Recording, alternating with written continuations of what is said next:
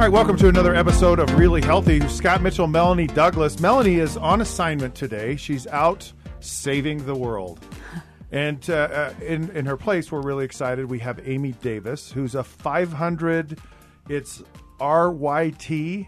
Yes. Is it RYT yoga instructor? Is that or it's just RYT? You can just 500 RYT because RYT stands for Registered Yoga Teacher. Mm-hmm. Yes. That's a certification. All right. Yes. And so thank you for being with us today. This episode is brought to you by Alpine Plastic Surgery. So let's get right into this. Okay. All right. Before we got on the air, you said yoga is a lot more than just a bunch of poses. Right. Well, that's the one thing people say to me all the time is I've never done yoga. I don't like to do yoga. I don't like to stretch. Well, yoga is actually not just stretching. That's only one of the 8 limbs. There's 8 limbs of yoga. So 8 different ways you can be practicing yoga. And that's why I was like, you've probably done yoga, you just don't know it. So 8 different ways to do yoga? Or there's 8 different facets of yoga. 8 different When you facets. say limbs, what do you mean by a limb? We call it like the tree of yoga. And so Okay. at the bottom limbs, there are these things called the yamas and niyamas, which are kind of very closely related to the 10 Commandments. So if you follow the 10 Commandments, you're most likely also practicing yoga. You just don't know it. Really? Yeah. So I played professional football. Yes. It was a big part of my life. And there were cardinal rules. Like there were certain things that you did or you did not do. So maybe it's a little bit like that. Is that... A little. I'm curious about what these limbs are. What, like the real 10 Commandments, is that what we're... Yeah, you can... Okay, so thou closely shalt related. not steal. Yeah, there's one, steya, no stealing, non-stealing. So, and Wait, now that's part of yoga? Yes, it is part of yoga. Well, how's that part of yoga? It just is. That's the cool thing. But we go into not just stealing from stores. Hang on. Okay, keep going. But we also say don't steal other people's time. So be on time for things. Be considerate for things. Don't steal other people's praise. If somebody says compliments you or something, don't say, "Oh my gosh, no, that's not true." Don't discount the things that they say. So don't steal from people in that regard too. So yoga is like a discipline. It's a way of life. It's Yeah, absolutely. It's a lifestyle, and it's a very spiritual lifestyle, and it can fit in with any religion, any other lifestyle. It just kind of encompasses it and makes it. It's like whipped cream. It makes everything better. So if you're a practicing Christian or a practicing Buddhist or Jew, what would you be in yoga? A practicing yogian? Yeah, you're just a yogi. You're We're just a yogi. yogis. Is Yeah. that what you're a yogi? Yeah, I I'm like a yogi. yogis. Yeah. All right, that's cool. I stretched Yes. in my career. Okay, so stretching is part of it. Yeah, it's the third limb. It's the third limb. Yeah. Which is what? Asana. Asana. Mhm. And that's why every yoga pose ends in the word asana or asana. So like shavasana, balasana. You're basically taking a seat in the name of that pose. So I had a movement and flexibility coach because I'm fascinated by this whole process and that it's this way of life. I went to this coach because to get greater movement, right? Mm-hmm. And that way I could get into a position that was more powerful, Right. and more centered and more balanced, and so I could be more efficient. Mm-hmm. What I found was I was having a religious experience from stretching. Yeah. I really was, Yeah. and I would have I would do it for like an hour and a half, and I would be drenched in sweat. And the hardest thing I ever did, it was so challenging, and it was really painful. Is that odd? It shouldn't be painful. That's one thing we talk about. But in yoga, there's a concept called sthira-sukha, which is steady and ease. And that's how you want to practice yoga, is in this steady, strong place, but with ease to it. So like the soft edge of a hard place. So it shouldn't be painful. So I would get injured. Doing yoga or doing stretches Yes. or in football? No. So what would happen is I'd have old injuries. Uh-huh. So I could tell that my body had compensated for an injury, like an ankle injury. Actually, everything got rooted down to my left ankle by the time I got to the end of it. And so I had like a hamstring issue. I had a groin injury. I had knee issues, back problems, my neck, all of these things. Yeah. And as I worked through them, and they went away, and it was, my experience was like I had these demons in my body. Right. And I was just working out these demons to just release them. And it was a fascinating experience. It really was. Yeah. And I got in tune very acutely, like with my body. Yeah. A lot of times we say your body speaks your mind in yoga. So if you have an injury or something, it kind of will tie back to your body somehow, an incident that happened in your life, and even the chakras. Have you heard of chakras? Okay, I haven't heard of chakras. Okay. But we're going to talk about chakras in just a few minutes. Okay. But I don't want to quite get to chakras just yet. What I do want to get to, right now is, so this whole pain idea.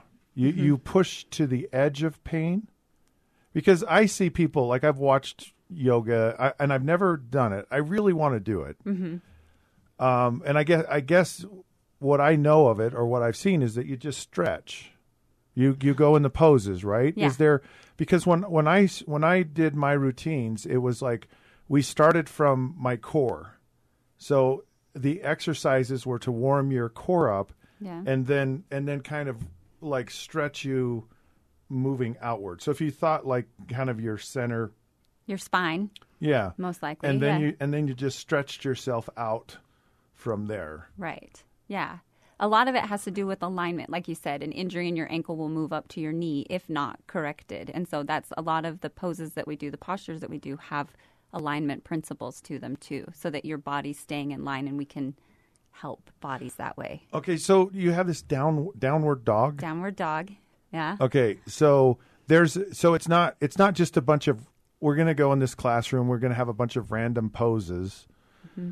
And so there's a process of actually, there's a method to the madness, I guess, is what I'm getting. There can be. There's so many styles of yoga that you can also just sit, like a Kundalini class. Sometimes you just sit, or you do arm gestures or kriyas, and you don't even have to do downward facing dog. I've taught a class before never even doing a down dog, just to see if you can. And you could. Absolutely. Okay, we're going to take a break. Okay. But when we come back, we're going to talk about chakras, because I've heard this term. I don't know. I have no idea what it means. Awesome. But I also want to talk later about stress and how we can help alleviate our stress and meditation. Awesome. All right, we'll be back.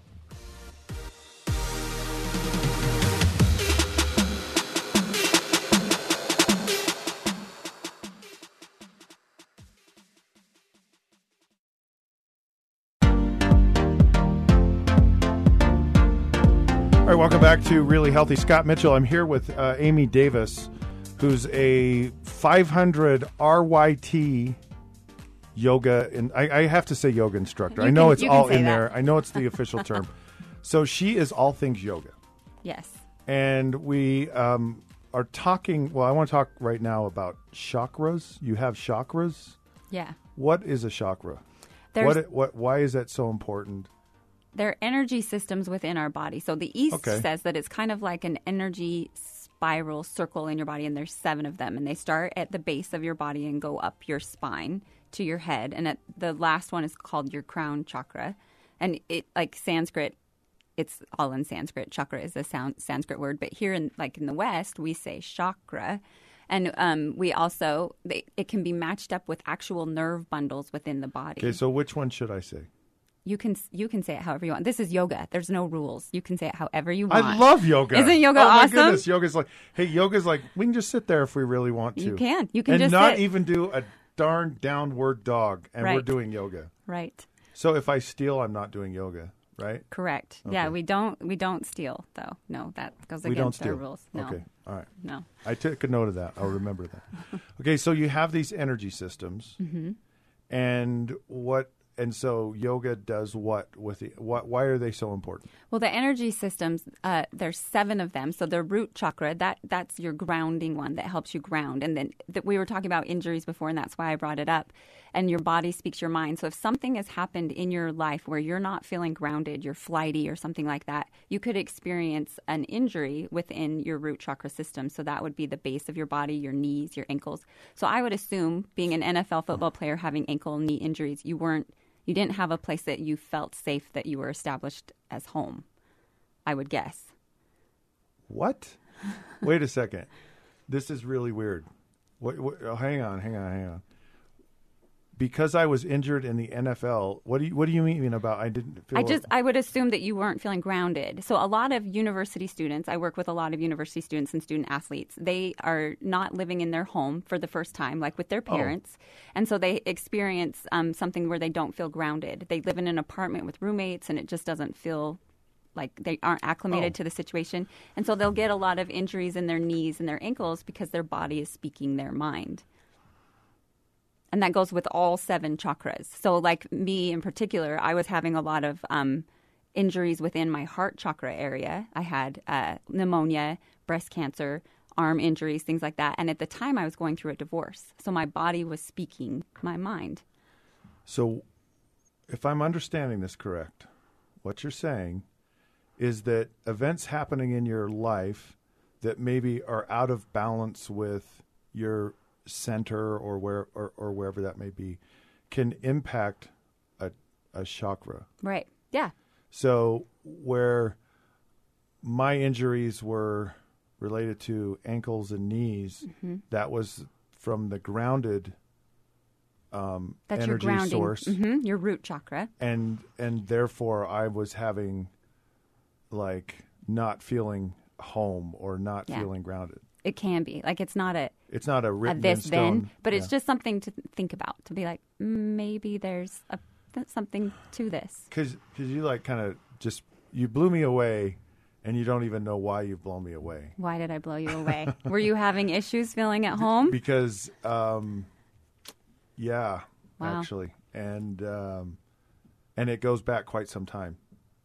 Yeah. And it's like real recent, I came to this realization that I had this pain that I was feeling, and I can tie it to an event. Wow. And it happened probably 4 months ago, not the event, right, but the realization of this is what kind of has been limiting me or holding me back or possibly having these injuries. It was so powerful when I came to the realization that I had to pull off of the road. Wow. And so when you said this, that was the event. That was what actually had happened. And so I'm like, wait a minute, how do you know? How do you know my life here? Because not very many people know that. So I was kind of blown away by I have no idea. Your whole comment. But just in my experience in educating and teaching, this is something that I find happens often. Wow, this is crazy. So do you identify your chakra? Yeah. Well, we know where the chakras are, but the way we teach it is we chakra. give you... Am I saying it right? Yeah, you can say... Like I said, it's yoga. You can say it however you want. want. But I like to say it the right way. I don't even think I say it the right way, but I usually say But we know chakra. what we're talking about. Yeah, right? we know what we're talking about. We're fine. But when I teach people about this, we give them an actual map of their body and have them mark where they have an injury in the last 3 weeks. And then we go back 6 weeks and we go back a year and 4 years. And you'll see there's patterns to injuries. A lot of your injuries are in the same area. And that's just showing you that there's possibly an imbalance in that chakra, whatever one it's related to. How do you get balance then? Meditation. If you've had these injuries and had all of these issues, so it's meditation. Meditation, self-study. So that experience that you had where it came to you, the incident that happened a long time ago in your past. Way out of the blue, by the way. I was driving down the freeway and all of a sudden it just dumped on me. Yeah. And it was so powerful, so real, so deep and emotional, I couldn't continue to drive. I pulled off the side of the road in a parking lot and sat there and sobbed for well over a half an hour. Wow. Yeah, thank you for sharing that. Yeah. I think that's a part of the self-study is in learning about yourself, learning about your experiences, reflecting on those experiences, thinking of being open enough to think about those experiences and let them come back into your life. That's a big part of balancing out your chakras as well.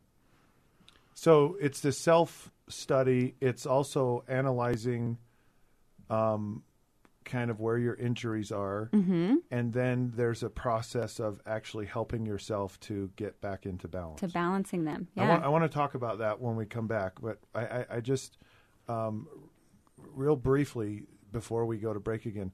So do you have does some of this come out through the process of, well, I don't want to ask that question. I want to ask you this one. Okay. And maybe we might not answer it fully.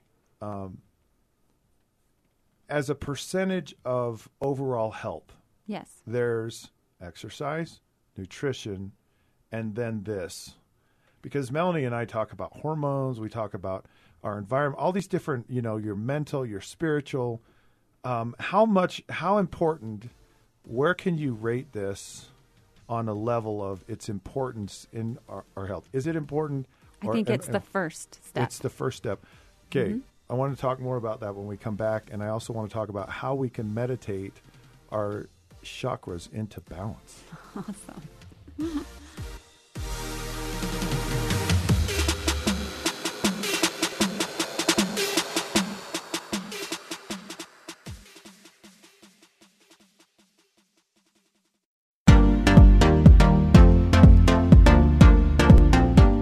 So much to get to. Yes. Fascinating information, fascinating conversation.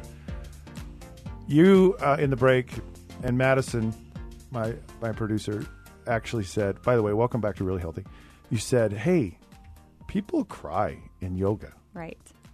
Like all the time. Yes. Like I'm almost ready to cry right now. Seriously, because it's like, because I'm not ready to go where, anyways. But why do people cry? Is this? I mean, it's not baseball because there's no crying in baseball, but there is crying in yoga. There is. It's that self-study piece, that part that brings up memories and things that happened to you in your past, or behaviors that you have that you continue to do, expecting a different result, and realizing I can't keep doing this and expect a different result. Yoga brings all of those things to the surface and allows you to study yourself and quiet your mind and actually listen to your thoughts through meditation. And breakthroughs, when you have breakthroughs like the breakthrough that you had, you said you sobbed. That was actually yoga. You were doing yoga then. And I wasn't stealing too. So I was like multiple limbs of yoga. Double yoga. And I wasn't driving bad either. I pulled off the side of the road. So I was not, I don't know if that's a non-commandment, but one of the 10. Yeah. There were 15, but Moses just said, nah, they can't handle these other 5. We'll just stick with 10. They're too hard. Yeah, that's just too much. That's for yoga. Okay, so I want to talk about this whole idea of meditation. Okay. And so how does it work? Like I go in the gym. I'm trying to wrap my brain around if I went to a yoga class, what happens in the class? Because everyone can't be like at the same level. Right. And I guess I think of it as I'm really inflexible, so I would look at yoga as a way to improve my flexibility. But to me, it sounds like it's more about improving and getting rid of all of the demons. And right. It's about becoming a better person. That's what yoga does. That's what yoga does. Yeah. You want to be a better person in the community, a better person in a healthy way, and a better person within your own mind. So when I go to, it sounds like going to church. Yeah. Because when I go to church, I put on like a suit and a tie. Mm-hmm. So you go to yoga, you don't do that, right? No. Okay. You can wear, well, and could you wear a suit and tie, or would that be awkward? You could. Like I said, there's no rules. No one does it. There's no, well, no, I don't think I've seen that yet. So I guess I'm just curious. Walk me through a class. How do I, is meditation part of a typical yoga class, or is it in addition to, or is it something you do? Tell me about how, I want to know how to meditate. Okay. And get myself centered. I would say, first off, like you don't even need to walk into a yoga class to meditate and to practice yoga. I think that's the most intimidating thing to people. It's like I have to put on special clothes to go and do this. Actually, meditation, most people are meditating, they don't even know it. If you're a runner or if you're a swimmer, if you ever get in deep thought and all of a sudden this time has passed and you don't realize what happened, That's meditating. If you've ever left in the morning and driven somewhere and ended up where you were supposed to go and don't remember the drive, you were meditating while you were doing that. It's just single-minded focus is all meditation is. So if you kind of think, the way I like to describe meditation to people is if you're sitting on a curb or standing on a curb and there's all of these cars passing by, and you watch these cars, and these cars are actually your thoughts. You watch these cars pass by, you acknowledge the car, and you let it pass. You don't get in the car and go with that thought like, oh, I have to go to the grocery store and do all of these things, or I have to pay all of these bills. You just let them pass and have a single-minded focus and calm your mind down. That's meditation. So you can do that in a yoga class. You can do that while you're sitting in the car waiting for your kids to come out of school. You can do that in the morning when you're getting before your daily routine. You can do meditation and yoga anywhere, anytime. I have a really good friend who teaches, he's a peak performance coach. And so very much a lot of this thoughts and how to manage your thoughts and how to stay in the moment and is a big part of so I'm very familiar with this. Mm-hmm. Is that the essence of it is to always find or if you're not there, to get yourself to be in the moment? Is that the best way to? Yeah, exactly. To be present, to experience where you are right now. How does your body feel? How do things smell? How do things look? And to actually be 100% present. And then when you are present, you don't have all those other worries, all those other stresses in your life because you're just focused on right here, right now. I know there are times where I've eaten food mm-hmm. where I was not present in that moment. Right, a whole bag of chips all of a sudden gone. And I go, where did that? There was almost this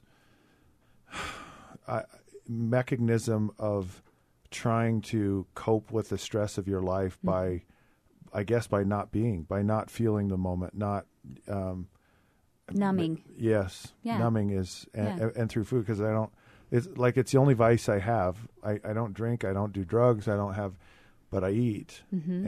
and it's a challenging struggle for me, and I think that a lot of it, at least I'm finding, is more related to the emotional disconnect maybe of some of the events of my life. Right.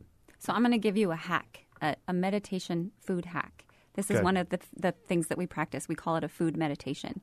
And so next time you're going to sit down and eat a meal, you're going to sit down and you're going to meditate while you eat the meal. So you are going to hold the food up to your face and smell it and feel it and see the colors and see the textures.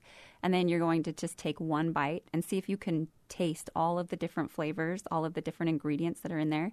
So this will do two things. This will slow down your eating. This will make you be aware of what you're eating. And then you'll most likely choose something really healthy to eat because you have to think about it. And then as you eat it and think about, trace it back. So if it's a turkey sandwich, where did the turkey come from? The farms, things. If there's lettuce on it, where did the lettuce come from? You bought it at the grocery store. Who put it on the shelf? How did it get there from the truck? Where did it? And trace it all the way back to the dirt.